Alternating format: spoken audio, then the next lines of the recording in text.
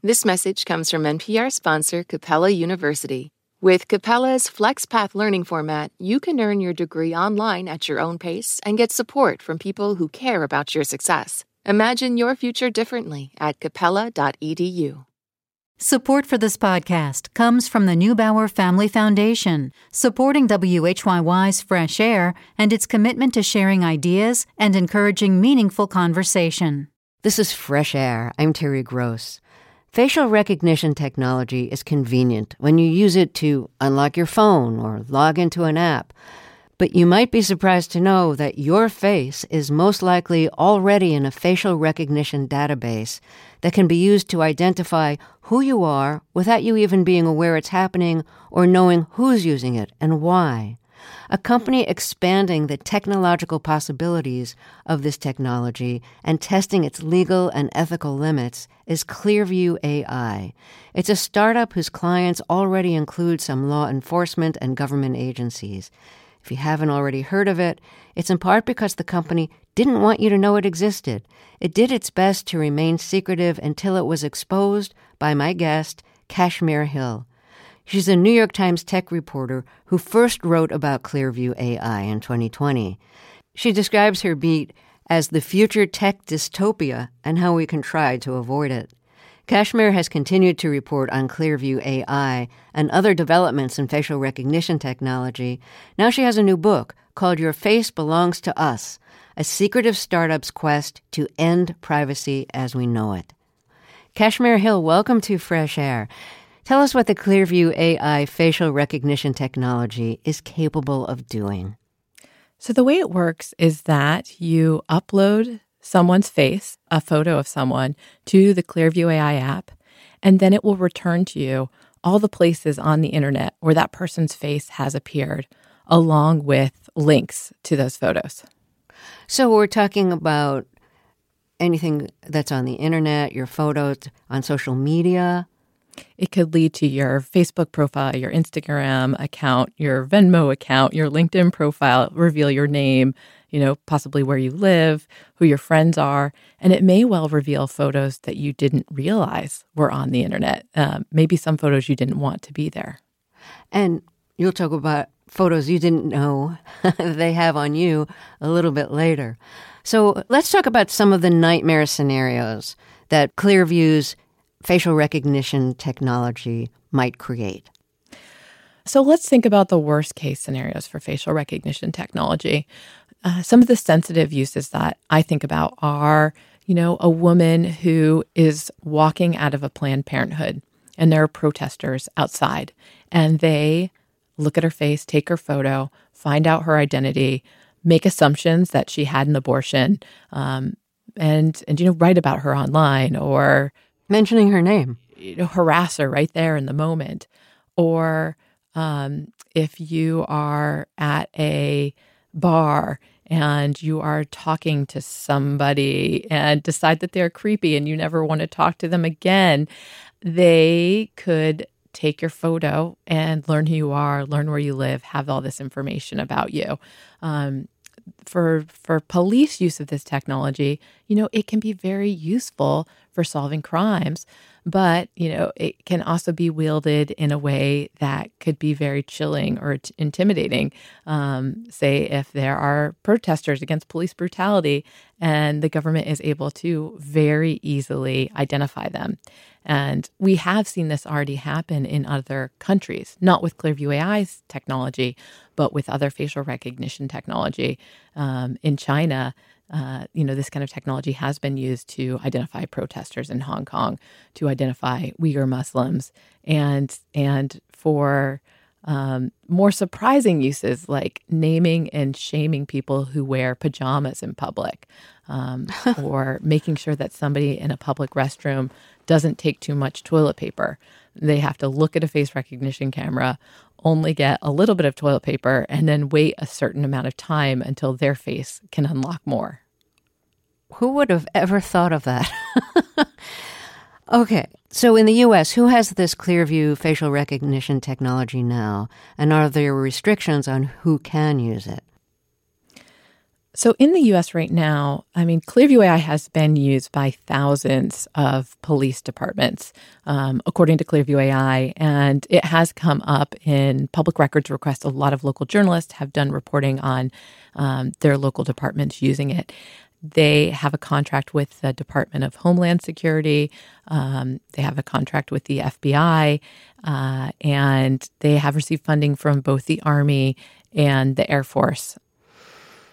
So what would they use it for in the military? Well, in the military, you could imagine this being very useful for identifying strangers around military bases, in cities that we're in. Clearview AI has actually given their technology for free to Ukraine to use in its war with Russia. And the Ukrainians say that they have used it to, identify Russian spies who are trying to blend in with the population, and they're able to search their face and see their social media profiles that link them to Russia, that show them in their military uniforms. Ukraine has also used Clearview AI to identify the corpses of Russian soldiers who have been killed, and to find their identities, to find their social media profiles. And they have then sent those photos to their loved ones, to a wife, to a mother, to a boyfriend, to a sister, to a brother, to say, look, this is your loved one. They are dead. And it was a way to try to turn the tide of public opinion in Russia against the war, to show them the toll. But a lot of people who saw that use thought it was just an incredibly, chilling and disturbing use of this kind of technology in war. There are U.S. government agencies using this technology too, right? Yes. We have some limited look at how every single agency uses the technology. So I talked to a Department of Homeland Security officer who has used Clearview AI, and he told me about a specific case in which he used it. And it was a case of child sexual abuse. He had an image that had been found in a foreign user's account in Syria. And they didn't know exactly, who the abuser was or who the child was or even where this photo was taken. They were able to determine that it was in the U.S., kind of based on essentially electrical outlets. And so he used Clearview AI to search the face of the abuser. And it ended up having a hit on Instagram. And it was a photo where this man appeared in the background of someone else's photo. It was a photo at kind of a bodybuilding convention in Las Vegas. And this man was standing behind a workout supplements counter. And this was the breadcrumb that the DHS officer needed to find out who he was. He ended up calling the workout supplements company, asking them if they knew the man. And eventually they located him in Las Vegas and arrested him. And so it was really, you could kind of see the power of a technology like this in officers' hands. All right, let's take a short break here and then we'll talk some more. If you're just joining us, my guest is Kashmir Hill. She's a tech reporter for the New York Times and author of the new book, Your Face Belongs to Us, A Secretive Startup's Quest to End Privacy as We Know It. We'll be right back after a short break. This is Fresh Air. Do you wish stories could unfold over 3 hours rather than 3 minutes? You tired of doom scrolling? Trying to find humanity? Or maybe a deeper understanding of why the world is the way it is? Listen to Embedded, NPR's original documentary series. Find us wherever you get your podcasts. In any great story, there's a moment that sparks your curiosity. It tells you there is more to uncover. How did this happen? How did we get here? That's where Embedded comes in. We are NPR's home for documentary journalism, immersive and intimate stories. I was stone cold speechless. Nothing will ever, ever, ever, ever be the same here. Find Embedded wherever you get your podcasts.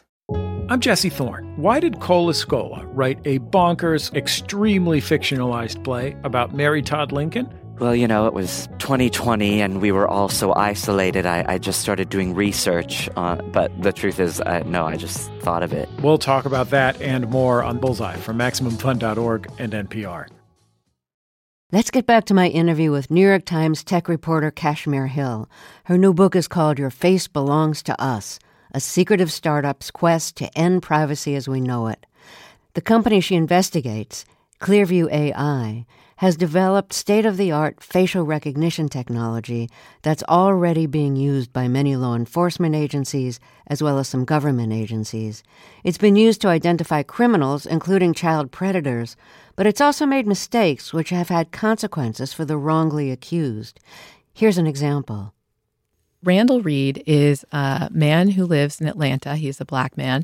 He was driving to his mother's house the day after Thanksgiving, and he gets pulled over by a number of police officers. There was something like 4 police cars that pulled him over, and they get him out of the car. They start arresting him, and he has no idea why or what's going on. And they say, you're under arrest. There's a warrant out for you in Louisiana for larceny. And he is bewildered. He says, I've never been to Louisiana. And it turns out there was a crime committed there, a gang of people who were buying designer purses, very expensive designer purses from consignment stores in and around New Orleans using a stolen credit card.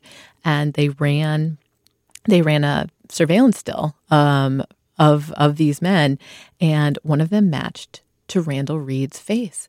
And Randall Reed ends up being held in jail in Atlanta for a week while they're waiting to extradite him. And he has to hire lawyers in Georgia, hire a lawyer in New Orleans. And the lawyer in New Orleans was able to, by basically going to one of these stores and asking for the surveillance footage, to realize that, oh, wow, this suspect actually looks a lot like my client. And this detective ends up telling him that, yes, facial recognition was used. And so Randall Reed basically takes a bunch of photos of his face and a video of his face and sends that to the police, and then the charges end up being dropped. But this is incredibly traumatic. And in this case, Clearview AI was the technology that was used to identify him. And that is one of the huge problems about the use of Clearview AI is, if police are using this to solve basically a shoplifting crime, they're doing that by searching this database of millions of people. Clearview says that there are 30 billion faces in its database. And so this is a question that activists are asking, should we all of us who are in that database be in the lineup anytime a small crime is committed in a local jurisdiction? You write that of the people who are falsely accused based on faulty recognition technology, the majority of them are people of color, and that the algorithms have more trouble correctly identifying people of color than they do identifying white people, building in what is already a racial bias in the criminal justice system. Can you explain, without getting very technical, why these algorithms have more trouble identifying people of color? Yeah, this is a complicated issue. So facial recognition technology for a very long time had serious bias issues. And the reason was basically that the people working on facial recognition technology tended to be white men, and they were making sure that it worked on them. And they were using photos of white men to kind of train the AI. And the way that these systems learn, and this is the case for kind of everything from facial recognition technology to tools like ChatGPT, is that you give a computer a lot of data and it gets very good at identifying patterns. And so if you give that computer, only photos of white men, or mostly photos of white men, or mostly photos of white people, or mostly photos of men, it gets better at identifying those people. And so, yes, this was a problem for a very long time. And there were researchers like Joy Buolamwini who pointed out that this was flawed, that it didn't work as well on darker faces, on women, on children, on older people.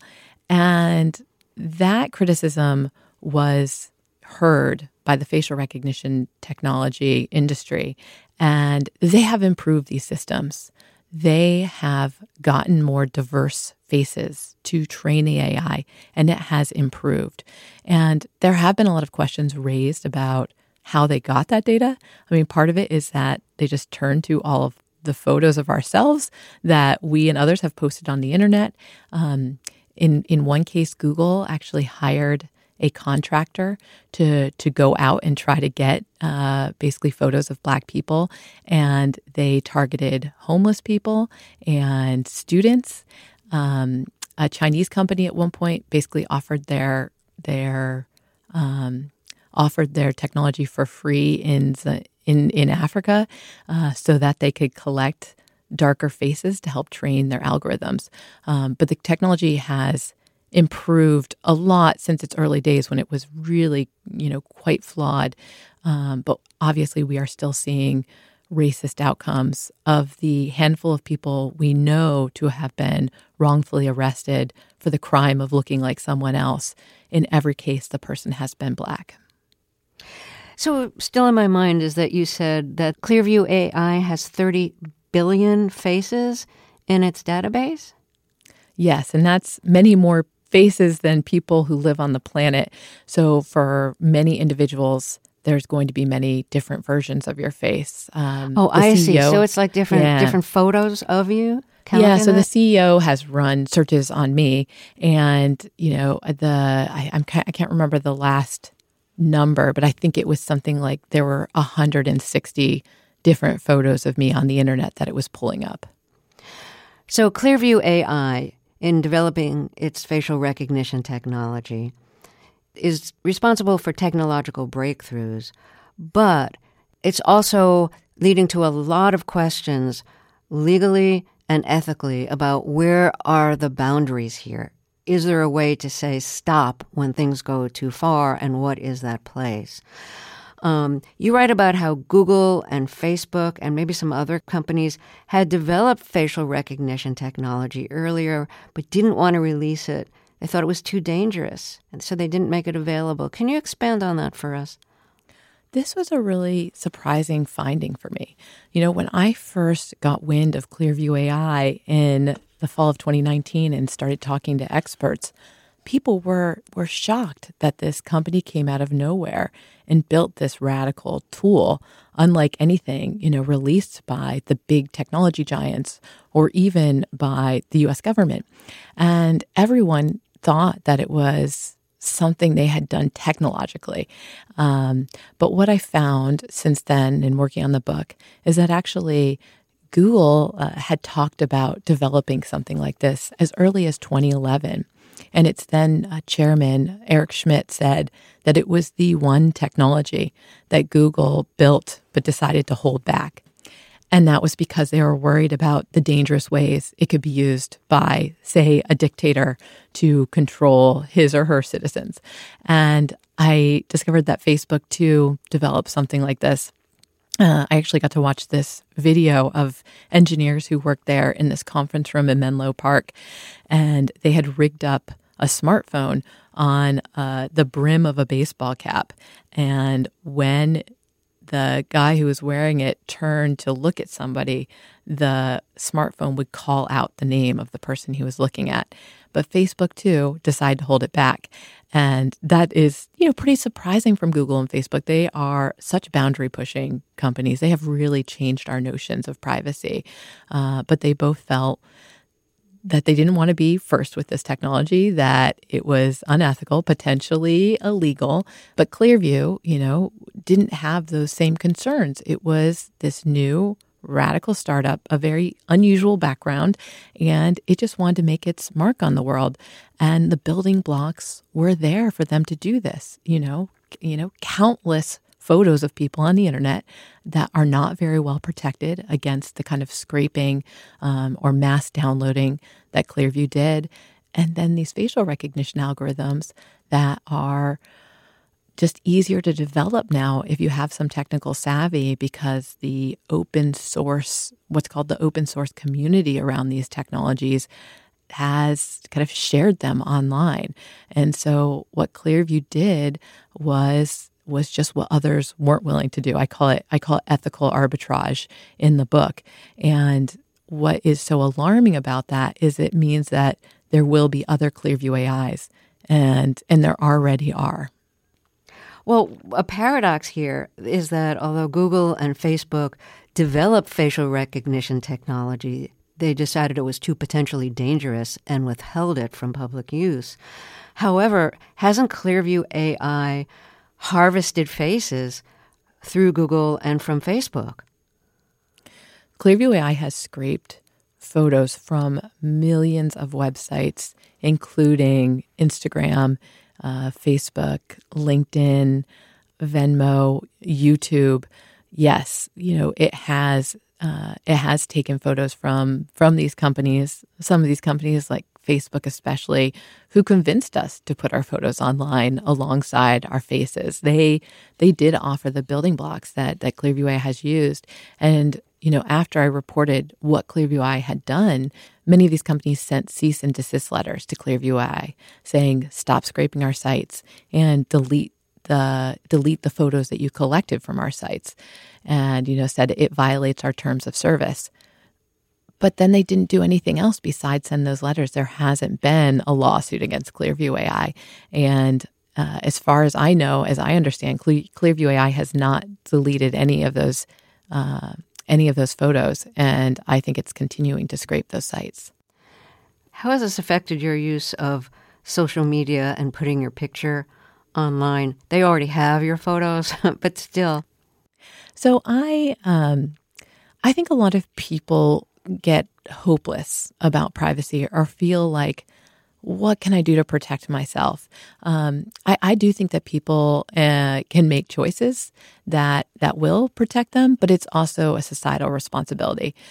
So for me personally, I am a fairly public person. I have many photos on the internet, but when I post photos of my children, for example, I tend to do so privately on, a private privately on Instagram just for friends and family, or I text photos, share with my friends.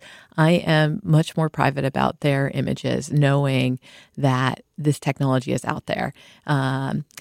It is also the case that people can get themselves in some places taken out of these databases. So that is advice that I give people. It's not just a matter of being careful what you post.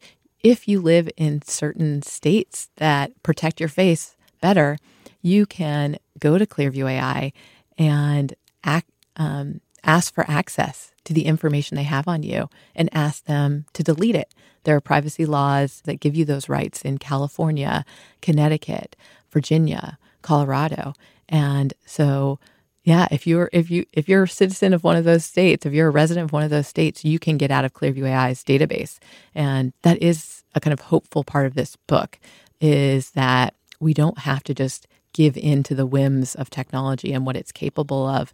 We can constrain what's possible with a legal framework. We can pass privacy laws and enforce them, and that will help protect us against what is now becoming possible with technology. A lot of us already use facial recognition technology in our private lives, like to use it to unlock your phone or log on to an app. Do you use it? Like, what are your thoughts about that in terms of what you're exposing yourself to, if anything? Yeah. People think that because I'm a privacy reporter, I must be a complete I must have everything on lockdown, but I am a normal person who lives my life in normal ways. It's part of how I get ideas for stories, is just seeing how we interact with the world and what happens when my information is out there. So, I do unlock my phone with my face. When I was traveling to do research for this book, I went to London because they have police vans there, these mobile vans that they send out with facial recognition cameras on the roof to scan crowds and pick up wanted people off the streets. And so I really want to go there and have that part of what's happening with facial recognition technology in the book. And when I got to Heathrow Airport, rather than having to wait for hours in line, for a customs agent to look at my passport, I just put it on a little scanner bed, looked into a camera, and there is a biometric chip on your passport that has your face print, and it matched me to the passport and just let me right in.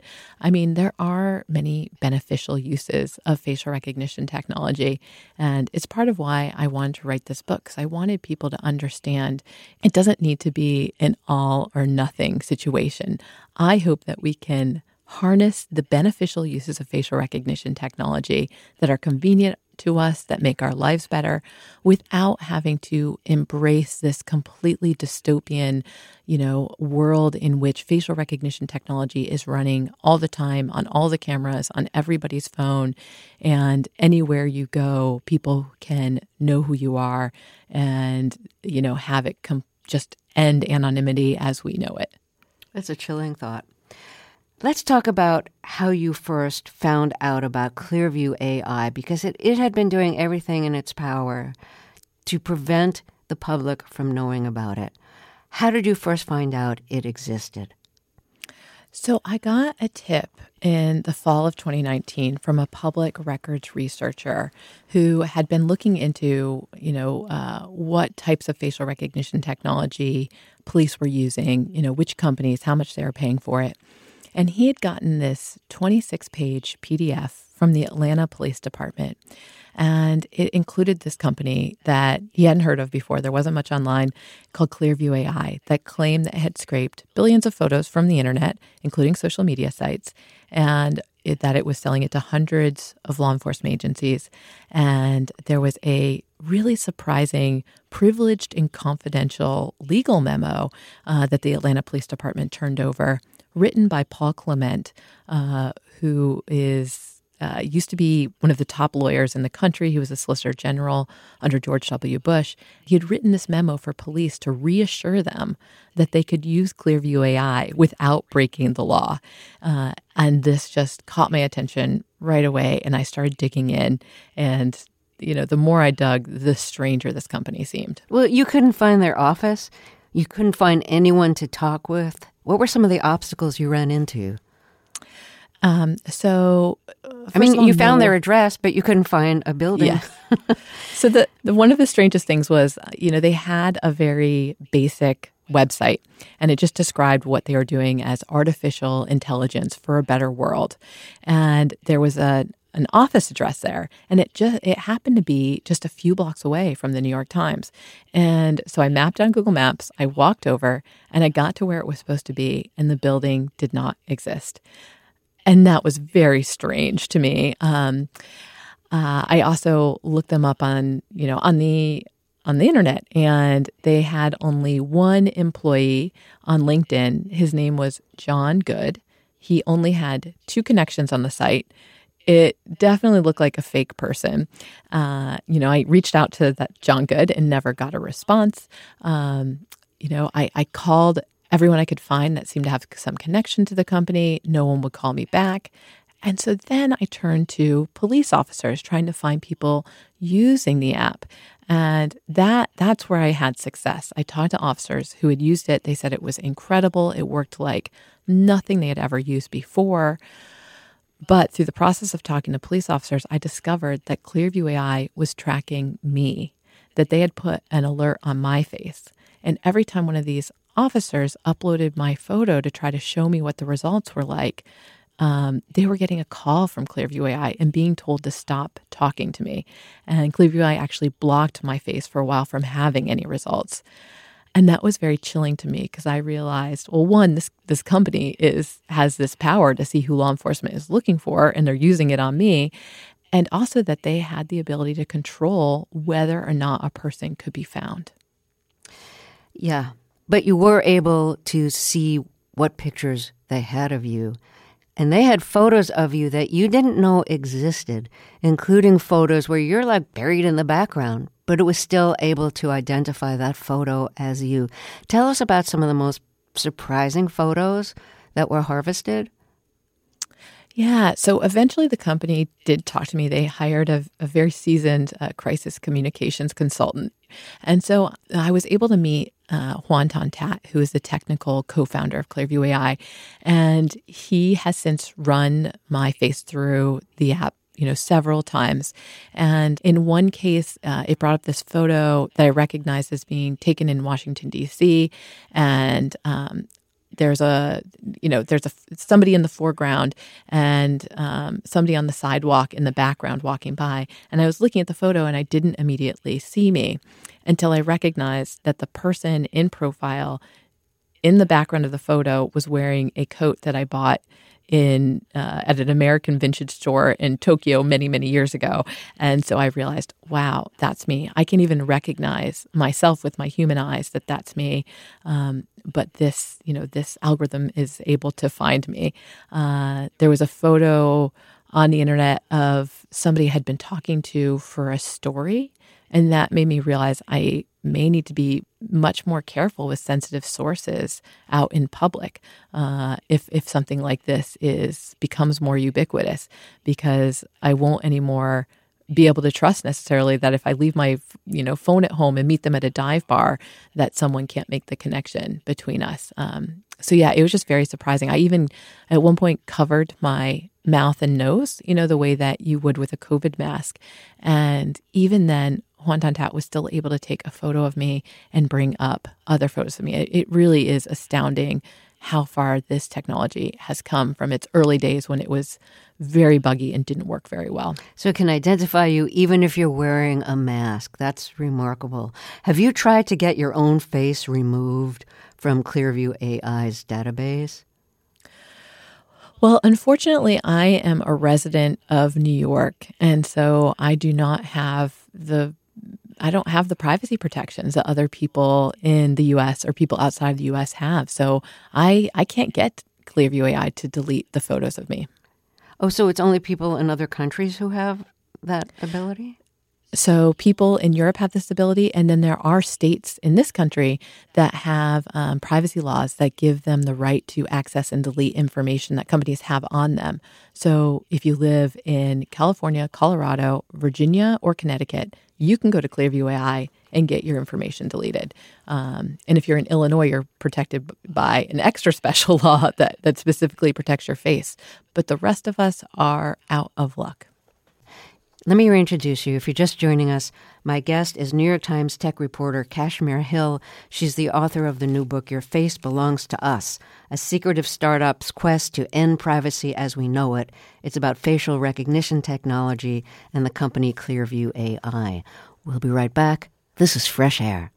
The Embedded podcast brings you eye-opening reporting. There's something that hasn't been disclosed yet. Immersive journalism. I could smell the smoke. I could smell the dust. Personal stories. I was scared. Like, I can't protect you. We are NPR's home for documentary storytelling. Find Embedded wherever you get your podcasts.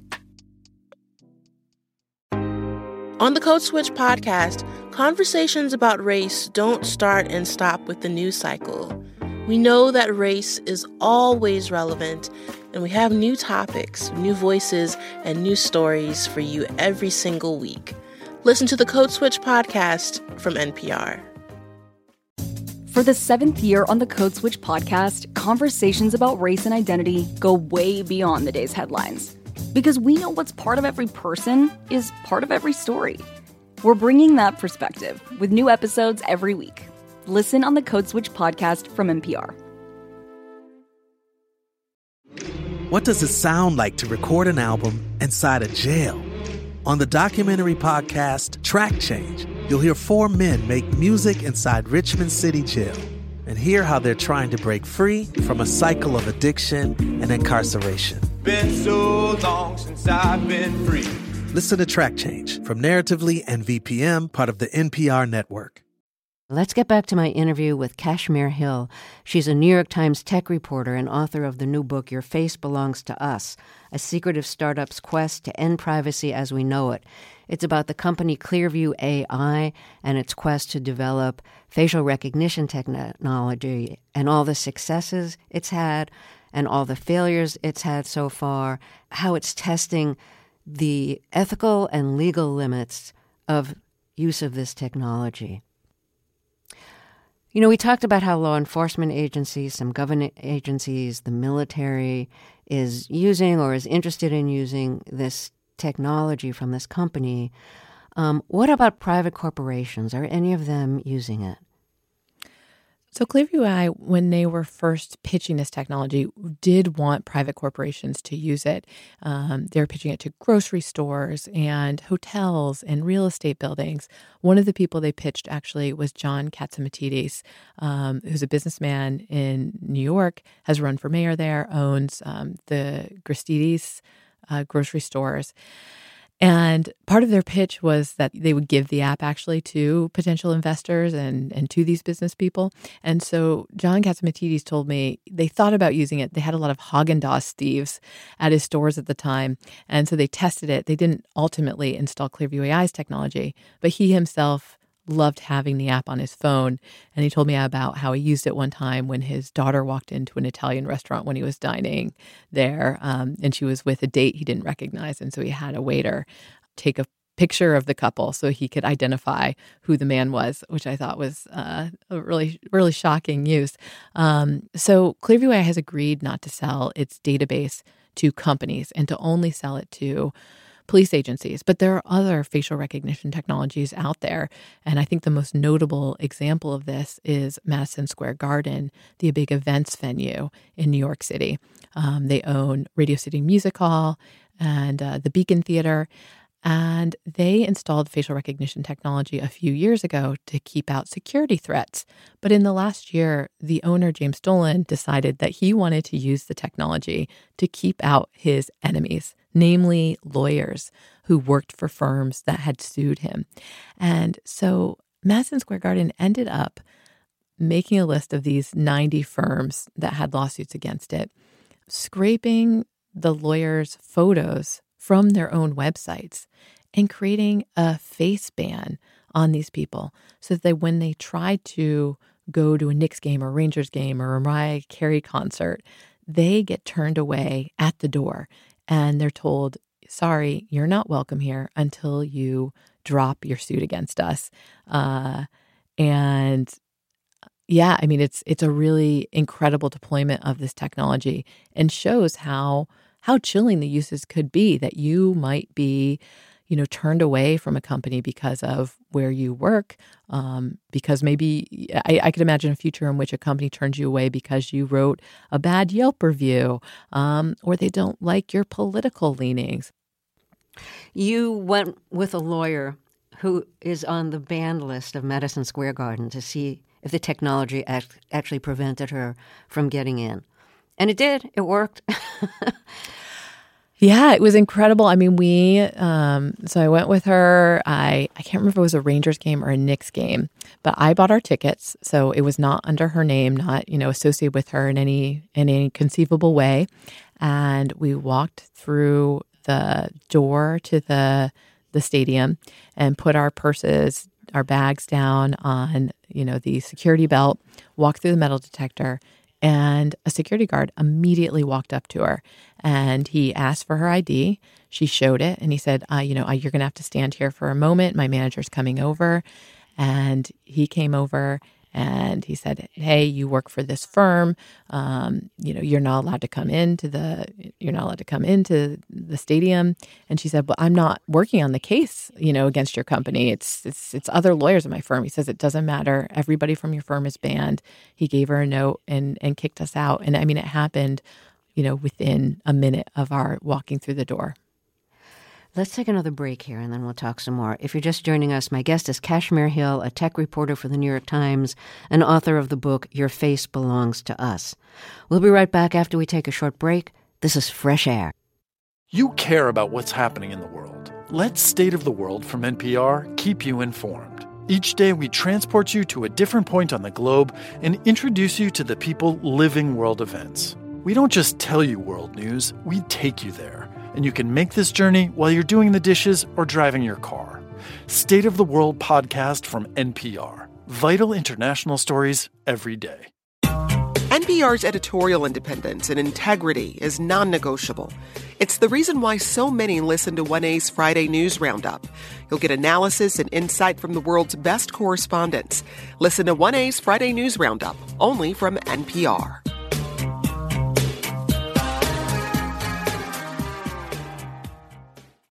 From the campaigns to the conventions, from now through Election Day and beyond, the NPR Politics Podcast has you covered. As Joe Biden and Donald Trump square off again, we bring you the latest news from the trail and dive deep into each candidate's goals for a second term. Listen to the NPR Politics Podcast every weekday. Let's talk a little bit about the founder of Clearview AI and the CEO, Hoan Ton-That. Part of his background is that he was a MAGA supporter. What are his connections to Donald Trump and to the far right? Yeah, so Hoan Ton-That, he grew up in Australia. He dropped out of college at 19, moved to San Francisco, and he was actually kind of part of a liberal crowd when he lived in San Francisco and grew his hair long, was a musician, hung out with artists. But then around 2015, he moved to New York, and this seemed to be a time when his politics really shifted. He would later tell me that he was radicalized by the internet, but he started following a lot of people on the far right, Milo Yiannopoulos, Breitbart writers.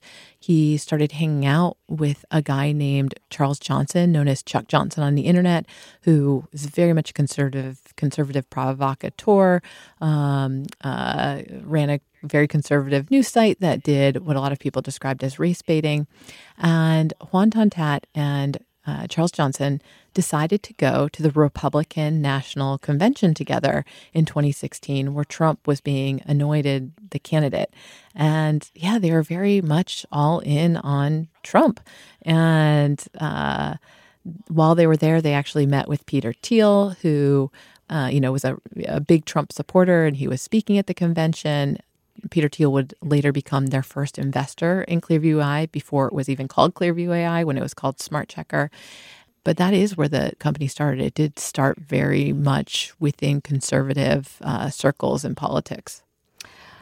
What does that tell you, if anything, about how Clearview AI is using facial recognition technology? I mean, one of the fears is that, like, authoritarian governments could use this for nefarious purposes. And Trump, who the founders of the company, or at least most of the founders of the company, supported, he definitely has authoritarian tendencies.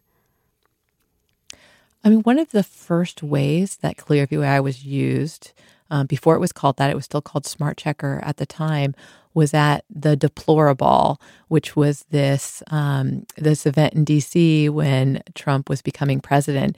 And Hoan Ton-That, later said in documents about it that they had used the technology to keep anti-fascist Antifa from being able to get into this event. And they revealed that in a pitch they made to the Hungarian government. They were trying to sell their tool for border security. And, Hungary, I think many would describe as an authoritarian government. And they said that they had fine-tuned the technology so that it could be used to identify people who are affiliated with George Soros and the Open Foundation's society. So specifically, they were trying to sell the technology to an authoritarian government to try to identify and keep out people that are affiliated with kind of civil liberties. So it was very disturbing. But now Hoan Ton-That says that, he is apolitical. He kind of says he doesn't hold those old views anymore. And in fact, Clearview AI was used on January 6th when rioters stormed the Capitol. The FBI had photos of all these people because many of them were filming themselves on social media and posting photos online, and they weren't wearing masks. And so many police departments started running their photos through Clearview AI to identify them.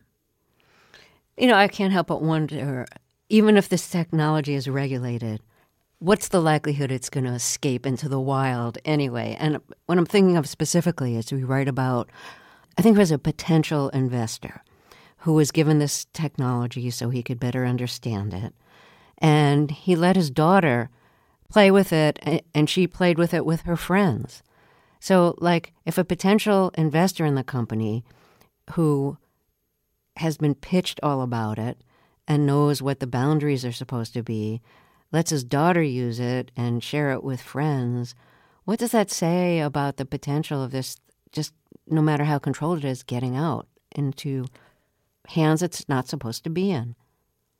So Clearview AI, yes, in its early days was used by all of these investors, even celebrities were using the technology. Joe Montana at one point emailed Juan Tontat because he wanted access to help him remember people's names when he met them. The thing is, so Clearview AI, because of all the blowback, because it has faced such public scrutiny, is limiting its technology to police and security use. But, as we were talking about earlier, there are other people who can do what Clearview AI has done, and they have.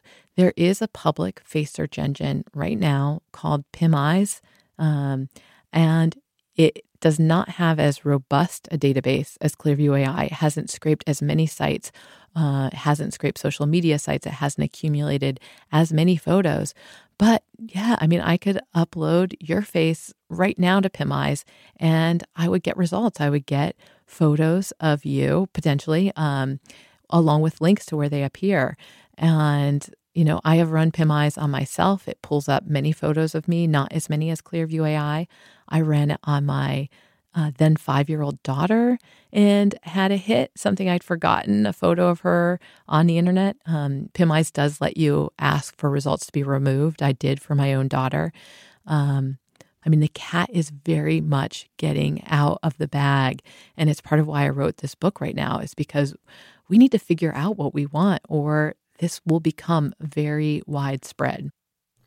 Kashmir Hill, thank you so much for your reporting and your new book. I hope this isn't really the end of privacy as we know it, but... Thank you, Terry. And I do think there is hope for privacy. Oh, good to hear. Okay. Thanks so much. Kashmir Hill is a tech reporter for the New York Times and author of the new book, Your Face Belongs to Us.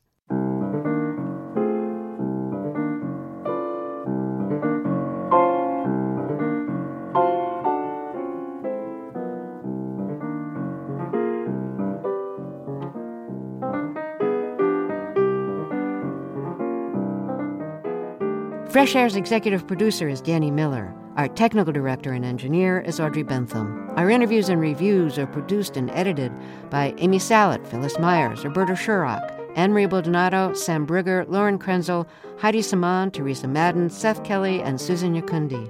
Our digital media producer is Molly C.V. Thea Challoner directed today's show. Our co-host is Tanya Mosley.